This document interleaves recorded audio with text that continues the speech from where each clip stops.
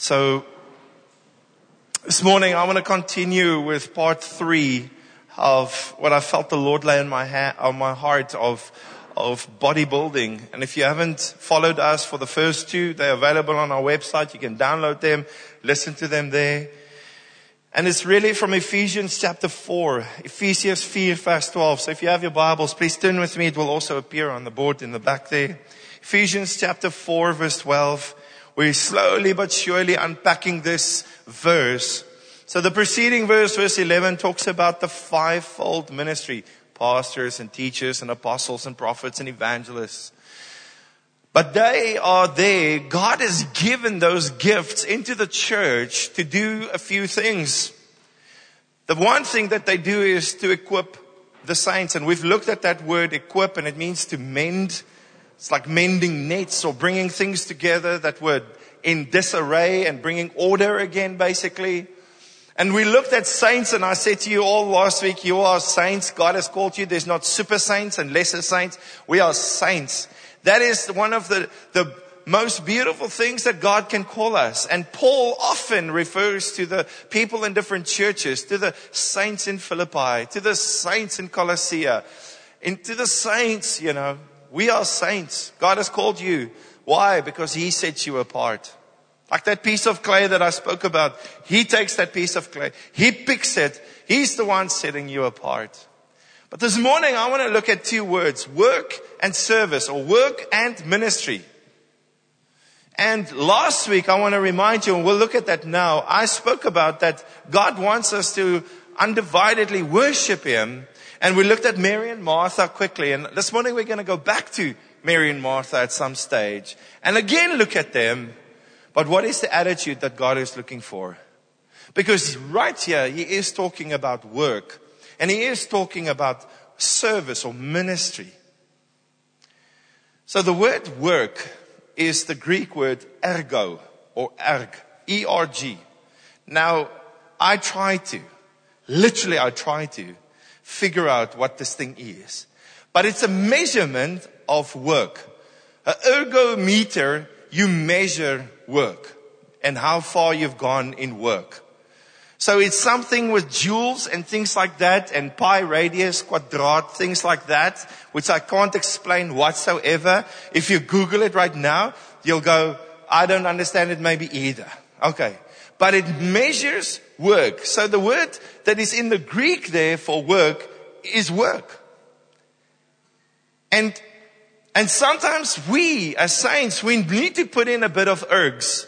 We need to put in a bit of work in the greater scheme of things. And we often think that it's usually just this guy standing here and maybe a few selected saints, once again, that is doing it. The paid staff, or whatever, that's doing it.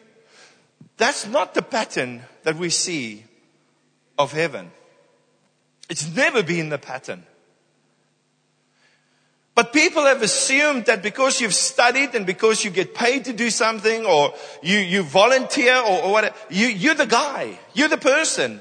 And that's not the pattern that Paul is explaining right there. He's saying that the work of the ministry is our job. Because I want to include myself as a saint.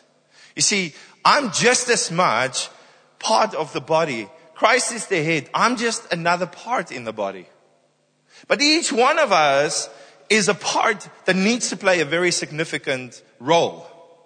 So this morning I want to look at that word work, and I want to look at the word ministry. So I said to you, it comes from the word ergo or ergon. Work, it describes effort. That's what it describes. It describes to do something. So the work of the ministry, what is that really? Or the work of service? It literally means spiritual service.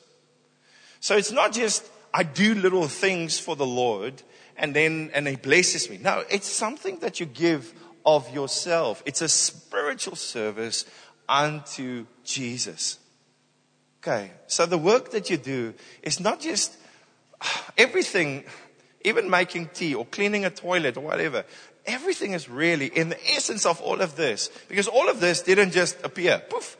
This just didn't just stand here I mean, there were guys here 8 o'clock in the morning packing this stuff out. There will be people just after 12 packing all of this stuff back. There's people cleaning the tables before you come in and preparing it, because that's really what service is.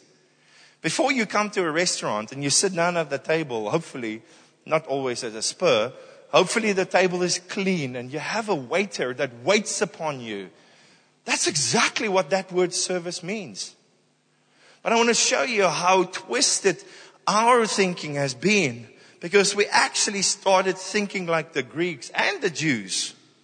Because Jewish and Greek thinking did not use this word work or service. They didn't use it. They used it in a very different way. Okay. See, I want to say this to you, that we seem to have forgotten that church is not just a spiritual rest home. You see, where you come and sit down and you get fed, but this is war. And this is an army where you get trained for service unto the Lord. So those of you who have been to the army or the police or anything like that, you'll understand that there was training involved. And that's exactly the equipping. That's really what's happening here. God equips us so that we can do something. We always spoke about national service. That's what we spoke about. You did your national service.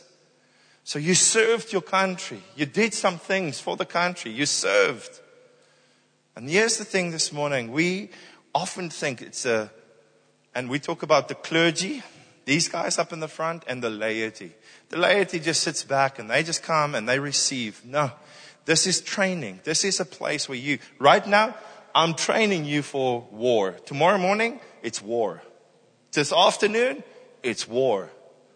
This is a safe place maybe for an hour or half an hour or a little time. But when you go out here, then you need to understand the enemy is at war with you, because he hates you, because you've been made in the image of Jesus. And he wants to come and do exactly what John 10:10 tells us. I'm totally off my notes.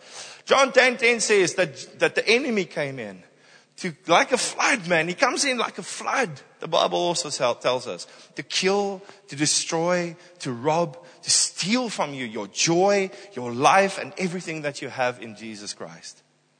But the Bible also continues. It says Jesus came to give you life, and life abundantly. Superseding, super life. That's what Jesus came to give you. D.L. Moody said something very interesting. Before we do that, 1 Peter 2:5. Let's quickly go to 1 Peter 2:5. You yourselves, and Peter is now talking to Christians, to the saints, to you guys, to us, to me. You yourselves, like living stones, are being built up as a spiritual house. Another thing I quickly want to say about that is often we think we're perfect little bricks that fit in a wall. You know, like Pink Floyd said, another brick in the wall. We're not just another brick in the wall. The wall that he is talking about here, the living stones, they don't look like they should fit. Jan is not jy. Jan later gaan. They built a wall up there by Kobus se gat. He's one of the guys. I mean, if you look at those walls, Piet, jy bou ook sulke mure. Hy stene pas nie. And you chip a little bit off here, chip a little bit off there, until they kind of resemble a wall and start building. But that's living stones. En elke steen, ek wil vir jou sê, elke klip wat in hierdie kerk sit vandag lyk anderste. And that's beautiful. But you are living stones being built up as a spiritual house to be a holy priesthood. You see, there was this thing in history where only the priests could hear from God. And that's the very thing that a man like Martin Luther said, that is not true. I can hear from God. I can read the Bible for myself as well. You don't just have to interpret it for me. I am a priesthood. And the Bible calls us a priesthood of all believers. On priests, what they did was, back in the day, in the Old Testament, they served. They served the people. There were hundreds of priests, thousands. Because if you had to prepare the temple, there were one that was preparing the animals, slaughtering. There was some that were cleaning. They were washing linen. They were doing all kinds of things within the house of God. Preparing a sacrifice that would be pleasing to the Lord. What are you preparing this morning, I want to ask you, as a priest? Are you preparing to offer spiritual sacrifices that is acceptable to God? And it's only acceptable when you bring it through Jesus. That's the only place. And I think so often we try in our own strength, we try and make it happen, and we want to say, God, I want to do this for you, and I want to do this for you. But if it's not in the strength of Jesus, I can tell you right now, it's not going to happen. You'll run out of steam. You need Jesus. You need the Holy Spirit. D.L. Moody said something very interesting. He said, it's better to put 10 men to work than do the work of 10 men. It's better to put 10 men to work than do the work of 10 men. Some of us are doing the work of 10 men. Some of us are working harder than others. And we realize this thing. But everybody, it's not super saints. The equipping needs to happen that we all come together and every single person bring their part. So the word service or ministry is exactly the same word that we get our word deacon from. Diakonia. And it means to rendering or assistance or helping by performing certain duties, often of a humble or menial nature. Not something great. I'm a deacon, now I can preach the gospel to thousands. No. The deacons were literally picked in the book of Acts because they needed to help the elders. They needed to help the apostles within the life of the church. And this is what it says. That it helped, it freed the elders so that the elders could do two things. Spend time in the Word and prayer. The deacons helped them. But I want to say to you, and I know that we have an office of an elder and an office of a deacon in the life of this church. But I want to say to you that every single saint is called to deaconship actually. I want to make that statement and say that actually every single one of you are deacons. The moment that Jesus has come into your life and you've surrendered your heart to Jesus and you say, yes, Lord, you've become a serviceman or a servicewoman unto the Lord. You are enlisted into God's army. Immediately you say, yes, Lord, here am I. Use me. Send me. And it's not always wonderful. It's mundane activities. And literally, like I said, like waiting on tables or carrying household needs and do things like that. Activities that in man's eye are without dignity. So, Luke chapter 10, verse 39, we see the account of Mary and Martha. I told you about that. And you guys can go read it up to about verse 42. But Martha's serving serves as a reminder that we are not to work for just the sake of working. I think Martha was just working for the sake of working. That's why Jesus had to address her and say, Mary has chosen the better part. Because she first wanted to worship. So I want to say to you this morning that your work always flows from a place of worship first. If you just work for Jesus and you never worship Him, you've made a mistake. You've put the cart in front of the horses. It comes from a place of worship. It comes from a place of surrendering unto Him. And once you have surrendered your heart in worship to Him, that's when you start working for Him. That's when it becomes a pleasure. Usually when you start doing it the other way around and you just do it because you have to do it, you'll just quickly run out of steam. And you'll go, I can't do this anymore. I can't do this anymore. It comes from a place of worship. And that's what Jesus needed to teach Mary and Martha, really. So both of them are very, very, very important in the life of the church. A Mary and a Martha. But be a Mary first. at the feet of Jesus before you become a Martha in the kitchen. See, the Greeks regarded diakonia as degrading and dishonorable. So service for the public good was honored.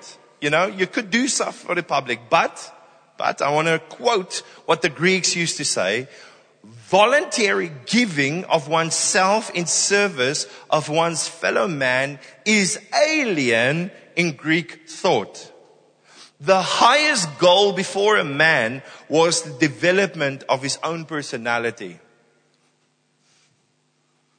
Dis kom hulle almal sulke Adonisse was wat net die hele tyd in die spieël vir hulle self gekyk het. Narcissisties was. Because it's all about me.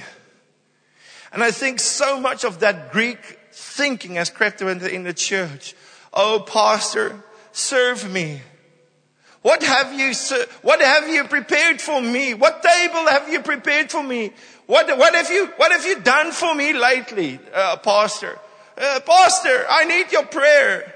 Pastor, I need these things. And all of these things are right.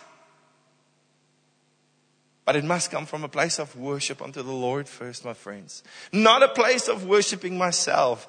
It's coming from a place of laying down my life. And the Greeks really never wanted to lay down their lives for anybody. You see, this sentence that I just read is strikingly very contemporary. And it is mindful of the fact that a culture that is focused on self-actualization and self-fulfillment will find little value in servanthood. If it's about you, you won't understand servanthood. See, in the view of the knowledge or the knowledgeable or the elite Greeks, diakonia's service was not dignified. They saw ruling, not serving, as that which was proper for a man. You've got to rule. You've got to be the boss. You've got to be the head. The formula of the wise ones, and this is what it expressed. This is what they said. How can a man be happy when he has to serve someone? That's exactly what they said. How can a man be happy if he has to serve someone? Man, and then you look at Jesus. We're going to look at Jesus just now. Because the way of Jesus is totally different. So let's look at the Greeks, they worshipped wisdom, they worshipped intellect, they worshipped all these things, but they did not go to service. Judaism, on the other side, had no philosophy of ministry involving diakonia. Judaism, however, adopted a philosophy of service not unlike that of the Greeks. If service was rendered at all, it was done as an act of social obligation. Dis my duty. Ek moet iets doen. And that's what the Jews said. Again, the wrong attitude. The one didn't want to do it, and the other one said, I'll do it, but it's my, it's vir my, jy weet, ek doen dit omdat ek wil goed lyk of I have to do something. Again, the wrong attitude. Totally the wrong attitude. Totally opposite. Let's see what it says about Jesus. Matthew 20 verse 28. Even as the Son of Man came not to be served. This blew away every Judaic thought. This blew away every Greek thought. Not to be served, but to serve. And to give his life as a ransom for many. See, though Judaism in the time of Jesus knew and practiced its social responsibilities to the poor, and usually it was done by alms. Ek sal my geldjie gee, en dan moet iemand anders dit maar net gaan gee vir die armes. I'll put in my alms, my geldjie, dan gaan gee julle nou maar die geldjie, die wat nou wil serve. But it wasn't by service. It wasn't laying down their life. Lowly service such as waiting at a table was beneath the dignity of a free man. See, Jesus' example in the New Testament introduced a radical new attitude towards diakonia. You see, diakonia is not the activity of a lesser to a greater, but is the lifestyle of a follower of the Lord Jesus Christ. Serving in the form of diakonia is all throughout the New Testament, not just in the frequency of the words usage, but in the constant reoccurrence of attitudes and examples. And this is an example I'm going to give you. So it wasn't just the word that was used in the New Testament. This was the attitude of the people. And Luke records this in Acts chapter 6, verse 1. He says, while the disciples were increasing in number, a complaint arose on the part of the Hellenistic Jews against the native Hebrews because of their widows were being overlooked in the daily serving of food. Diakonia, there's that word. Or distribution, neglect in the daily distribution. Serving. Luke is saying, this is it. Somebody needs to help the widows, the orphans. James tells us this is good religion when we look after the widows and the orphans. Diakonia is a model on the pattern and command of Jesus, our Savior, and represents the practical outworking of God's love, especially towards fellow believers. How will they know? How will people know that we love one another? Or that we are His disciples? By our love for one another. By how I serve you. How I lay down my life for you. And this shouldn't just be from one point. This shouldn't be from the pastor side. Oh, I'm here slogging out week after week, laying down my life. No, this is every single believer. That is what the work of the ministry entails. And that is why God equips each and every one of us.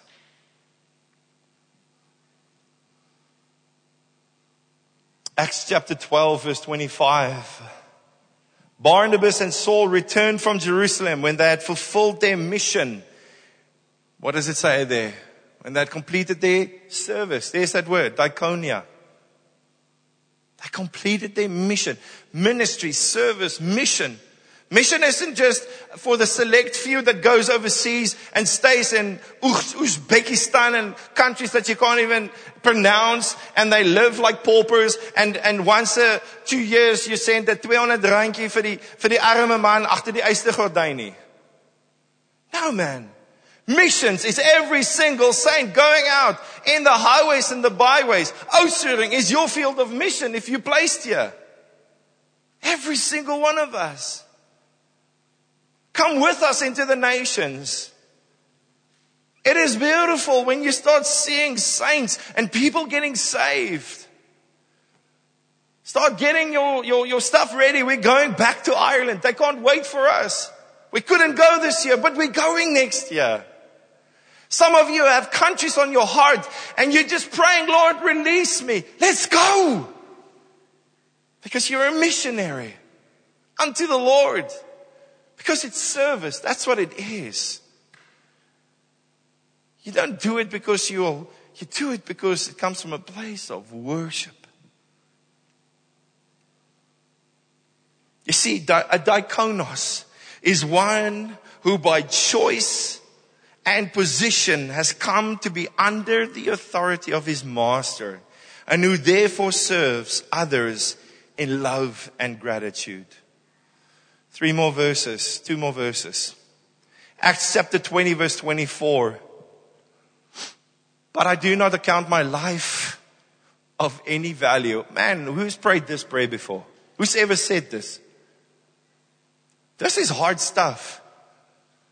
This is not easy. I do not count my life of any value, nor as precious to myself. If only I may finish my course and the diakonios, the ministry that I received from the Lord Jesus. And what is this ministry? To testify to the gospel of the grace of God. Oh, Stephan, I don't have a ministry. Yes, you have. I've just given you a ministry. And you've heard it. Don't go, no, either. You've just heard this. There's your ministry, to testify to the gospel of the grace of God. Further on in the Bible, it says you have the ministry of reconciliation. To reconcile God back with man. To tell them that Jesus is the only way, the only truth, and the only life. The gospel. That's what you do. That's why you exist. Last verse I want to read. 2 Timothy 4.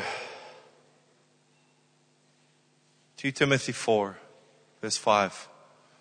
As for you, always be sober-minded. Endure suffering. Do the work of an evangelist. Fulfill your service. Fulfill your diakonos. I want to pray this morning over every single person. Maybe just close your eyes quickly as we land. That this morning that you fulfill your ministry. The ministry that God's given you is to speak the truth in love. Tell the gospel. Share the gospel.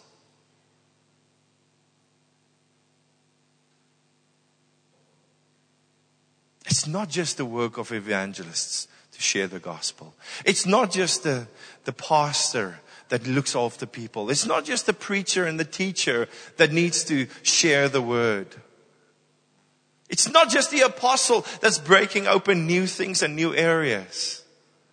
It's every single person. There's something that God has placed within you that's unique. Equipping the saints for the work of service.